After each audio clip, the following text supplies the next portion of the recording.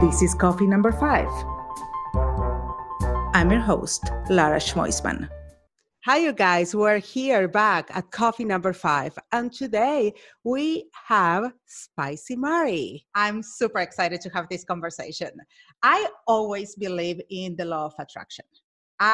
I know it's true. Sometimes it's just a gut feeling, but sometimes you just know what you know. I mean, why you get attracted to someone, not only in a relationship, could be for work, could be even to make a purchase. That why you can purchase a car from a dealer and not from other. And you're an expert. You're an expert in relationships. You are the person to ask these questions. I would like to have your opinion. And even like, there are so many controversial things. I mean, the V-neck, it's that attractive. It's not attractive. It's like, okay, what is attractive for one person cannot be attractive for another.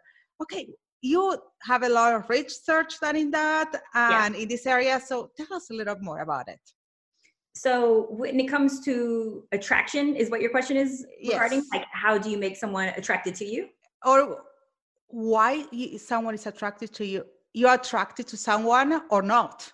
What makes the difference? So there's several things going on when it comes to you're attracted to someone. Some of it is from your upbringing. It's environmental. It's something that has been constructed throughout your family, what you've been exposed to. Definitely plays a huge influence on what you're attracted to, right? What you grew up with, who you went to school with, like all of these things factor into what forms your opinion of what you like. And then there's the other element that's like biological, that is hormonal, that is pheromones, that is, and that too that's genetic. There's this attraction to someone based on their ability to mate with you, based on their ability to breed. But what you actually find attractive is formed throughout your experiences with other people. It's why we develop what we call a type. When it comes to the law of attraction, though, you being able to actually attain that person, or you being able to attain the thing that you desire, that you want, or that you've been like hoping and praying and shooting on a star for, is you telling the universe, yes, I want this thing. I'm accepting and acknowledging that I want this thing, and then behaving in a way of expecting that thing to come to you. And so, go ahead. No, this is so fascinating because I'm hearing all these scientific things about why and how we're attracted to others, but then you have all this influence from the outside, like for example, being popular at what is considered fashionable or is considered beautifully.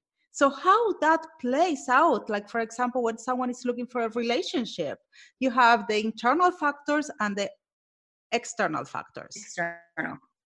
Absolutely. And what I do with my clients at The Spicy Life is we sit down and we actually map out what you truly are passionate about, what you truly do like. And we write lists based on what you want. And then we write another list based on what you need. And then we figure out, why is it that you want that? Where does that desire come from? And is that desire the healthiest thing for you? Or was your desire based and formed off of what your parents told you that you should be desiring, off of what social media tells you that you should be desiring, off of what your family and friends and all of the people at work have told you that you should be desiring? Or is this a true desire that will fulfill your need and purpose in life? And so even when it comes to you choosing the elements that you want in a partner, a lot of us are coming with, the baggage of what we saw growing up in our own home structure.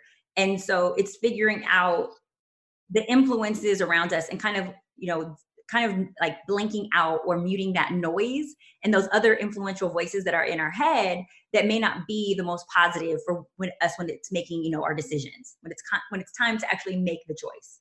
This is so interesting. I hear you talk, and I have all these questions because I'm thinking like there are so many people. They are women, men, every kind, that they try to make themselves attractive to a notion of what they think that is attractive for society. Mm-hmm. And many times it's not what it makes you look the best.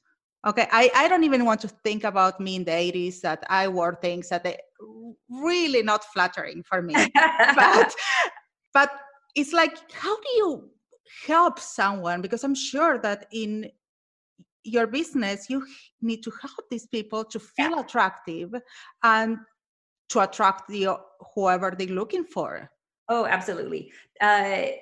So as much as we want everybody to love and accept us for who we are and how we present, the truth of the matter is that as a society as a whole, when it comes to our personal lives, when it comes to careers, no matter what it is, we judge a book by its cover.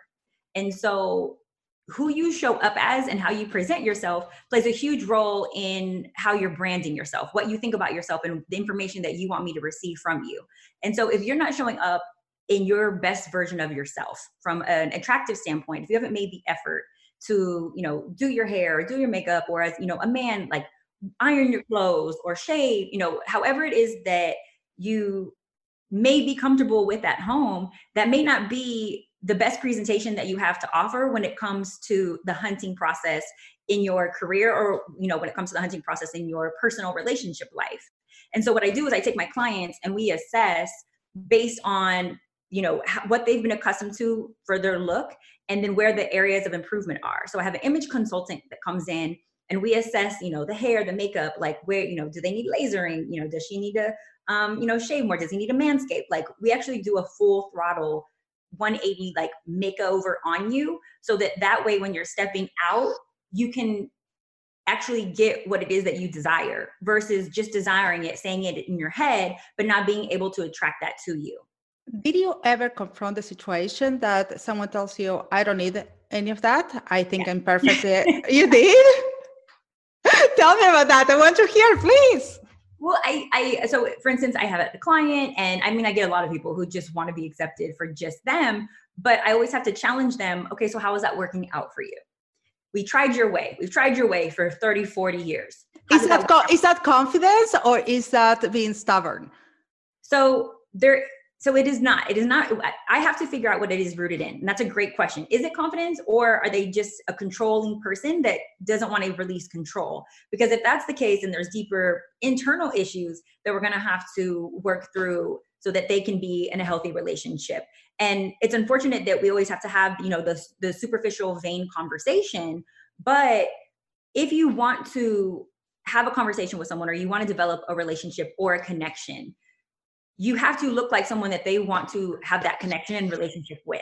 So yes, I would love for someone just to accept me in my sweats or my workout clothes, because that's the most comfortable. However, in order to take me seriously, you need to know that I showed up and that I put in the effort in my presentation. And then and you understand marketing, in order to reach your target demographic, you have to speak in a voice. You have to communicate in a way that they will understand, in order to make sure that your audience is paying attention, and in order to make sure that your audience is engaging. So it's my job too, from a relationship standpoint, to get the audience that you desire to engage. I was about to say that you're talking my language now. We're talking branding and marketing, and I love that. I love that you said you need to brand yourself, because that's when the client comes to me. That's the first thing I'm saying. Is your brand carried through the whole company or everything you do, or you do things in a different language? Because I always say that we are one voice, but then you need to speak different dialects, depends on where you are. Yes. And it's like, I know that when I wear high heels and makeup, I act a little different than when I'm barefoot at home. So absolutely. You wouldn't wear workout clothes to a business meeting, or you wouldn't wear even your business clothes, to the gym, or to, a part. Like, there's a time and place for everything. And so when you know what environment you're stepping into, you need to look that part. You need to turn into, and I don't want to say character, but you need to own the persona of who you are. And each one can still be a reflection of who you are, but there's a time and place for everything. And especially there's a different audience in every single situation. So you need to dress the part for that. I love it. This is so much fun. The comparison is so much fun. It's like I have all these ideas, and oh my God, we need to do more of this, Mary. Yes. This is we need to bring more guests and keep talking about how people dress up for the part. Because you're rebranding. I'm essentially rebranding the person's persona. And how is, okay, so we're talking about that the looks. That's perfect. Mm-hmm. What about behavioral? Behavioral? Behavioral, yes. How do you rebrand someone behaviorally wise? In order to change their behavior and in order to fuel their connections, I have to transform their perspective. So we start in my program with self. And so most people think that spicy is this like hot Latina, which I am, but obviously. But that's not what spicy stands for. It's actually a method that I created based on the main ingredients and the research that I found that are the fundamental elements of a healthy relationship and creating that connection. So it starts with self, knowing who you are, what you want, and what you have to offer. And so that's where I pinpoint and work with you so that we can discover that and know who's showing up so that you can be more self-aware. Then we go into P for passion.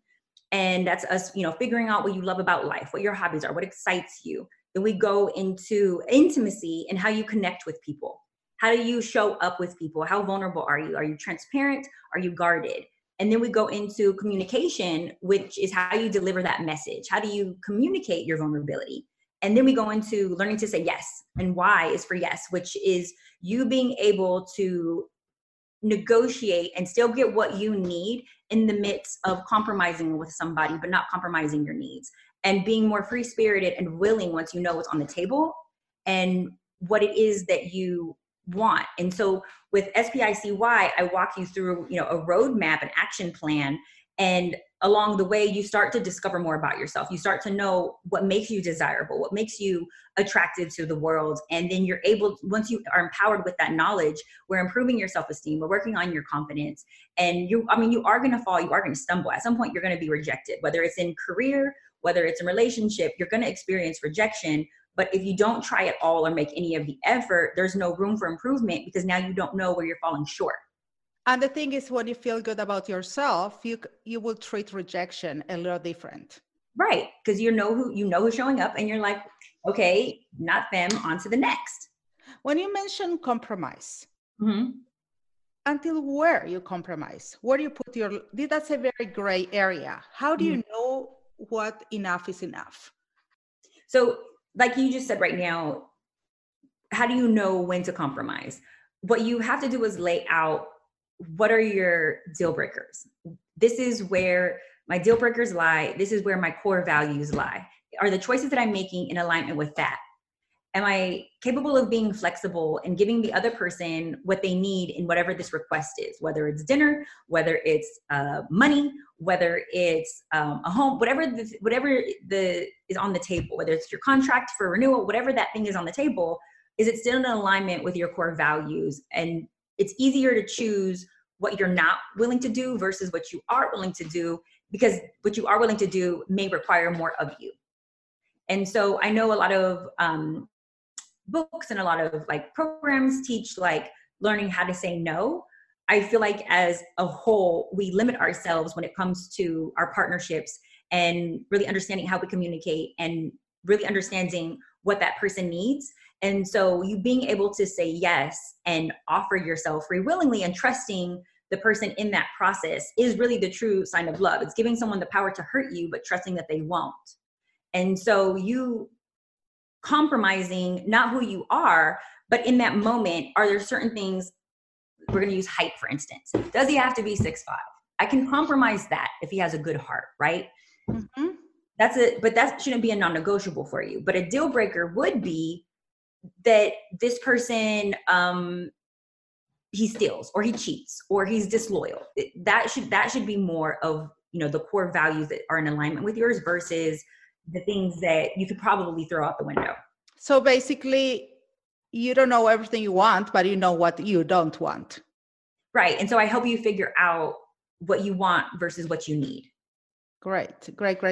I have one last question for you, and I found this very interesting. When you're talking to people that sometimes the best thing is not doing anything. And how do you tell someone you need to learn to be by yourself, or you learn? Yeah. Because there's all these people that they are like eternal job hoppers or relationship hoppers. Right. How do you treat that? Because that's kind of a syndrome too, right? It deals with their attachment style. So that at the root of them being able to sustain or being in whether it's a relationship, whether it's sustaining a job, it also deals with their attachment style. Are they someone who has an anxious attachment? Are they someone who has an avoidant attachment, who who can't stay committed? Is it someone who is extremely secure with whatever the decision is that they make, and can they tough through it in the long haul? And so based on their attachment style, I'll know how to coach and direct them. Whether it's jumping ship to leave a better job. Are you leaving that job because you just don't like it where you are and you can't contribute anymore? It's not providing value to you anymore. Or are you leaving because there's something that really is a better place for you to grow? Maybe you want to develop something on your own. And so I've actually worked, because of the life coaching component of my program, I actually have helped people figure out that the network that they're with isn't the best one for them. From a core value standpoint, there is a different network that would be in a better alliance with them and where they want to go with their career. So in that situation, I would tell them, go with that. But it's only after we have discovered the truth about who you are and what you actually need for your life. And so if they're afraid to leave, then now we have to operate from a place of, okay, how do we fight that fear? How do we overcome that fear?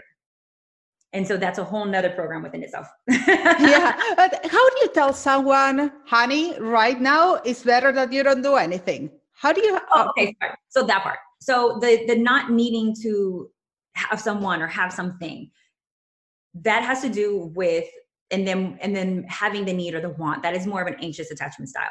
But being by yourself is imperative, because you can't value having been with someone or the person who comes unless you have really taken the time to date yourself, to work with yourself. Do you know what kind of employee you are that is showing up? Do you know what kinds of lover you are that is showing up? And if you're not comfortable, and if you don't like being by yourself, and this is coming from an extreme extrovert, I'm a social helicopter, but I do love me. I thoroughly enjoy me. I do activities that I can do in solitude that don't necessarily require the entertainment of other people, because I myself find myself entertaining. And so if somebody constantly wants somebody for a connection or wants somebody to provide intimacy for them, but they don't have an intimate relationship with themselves, usually that's a sign that you're not crazy about yourself. You don't really like yourself that much. If you can't take yourself to the movies out of fear of what other people think, but you love the movies, why can't you do that? Yeah, go out and take yourself to a date. Date yourself. If you don't like you, somebody else is not as well. So you have to take that time and date yourself. Yeah, I think this is the best thing we can end with, and just give this advice, like date yourself and let us know how it goes, right? Right. Okay, well, thank you so much for being here today. It was such a pleasure. Absolutely. Thank you for having me. It was so good to have you here today. See you next time. Catch you on the flip side. Ciao, ciao.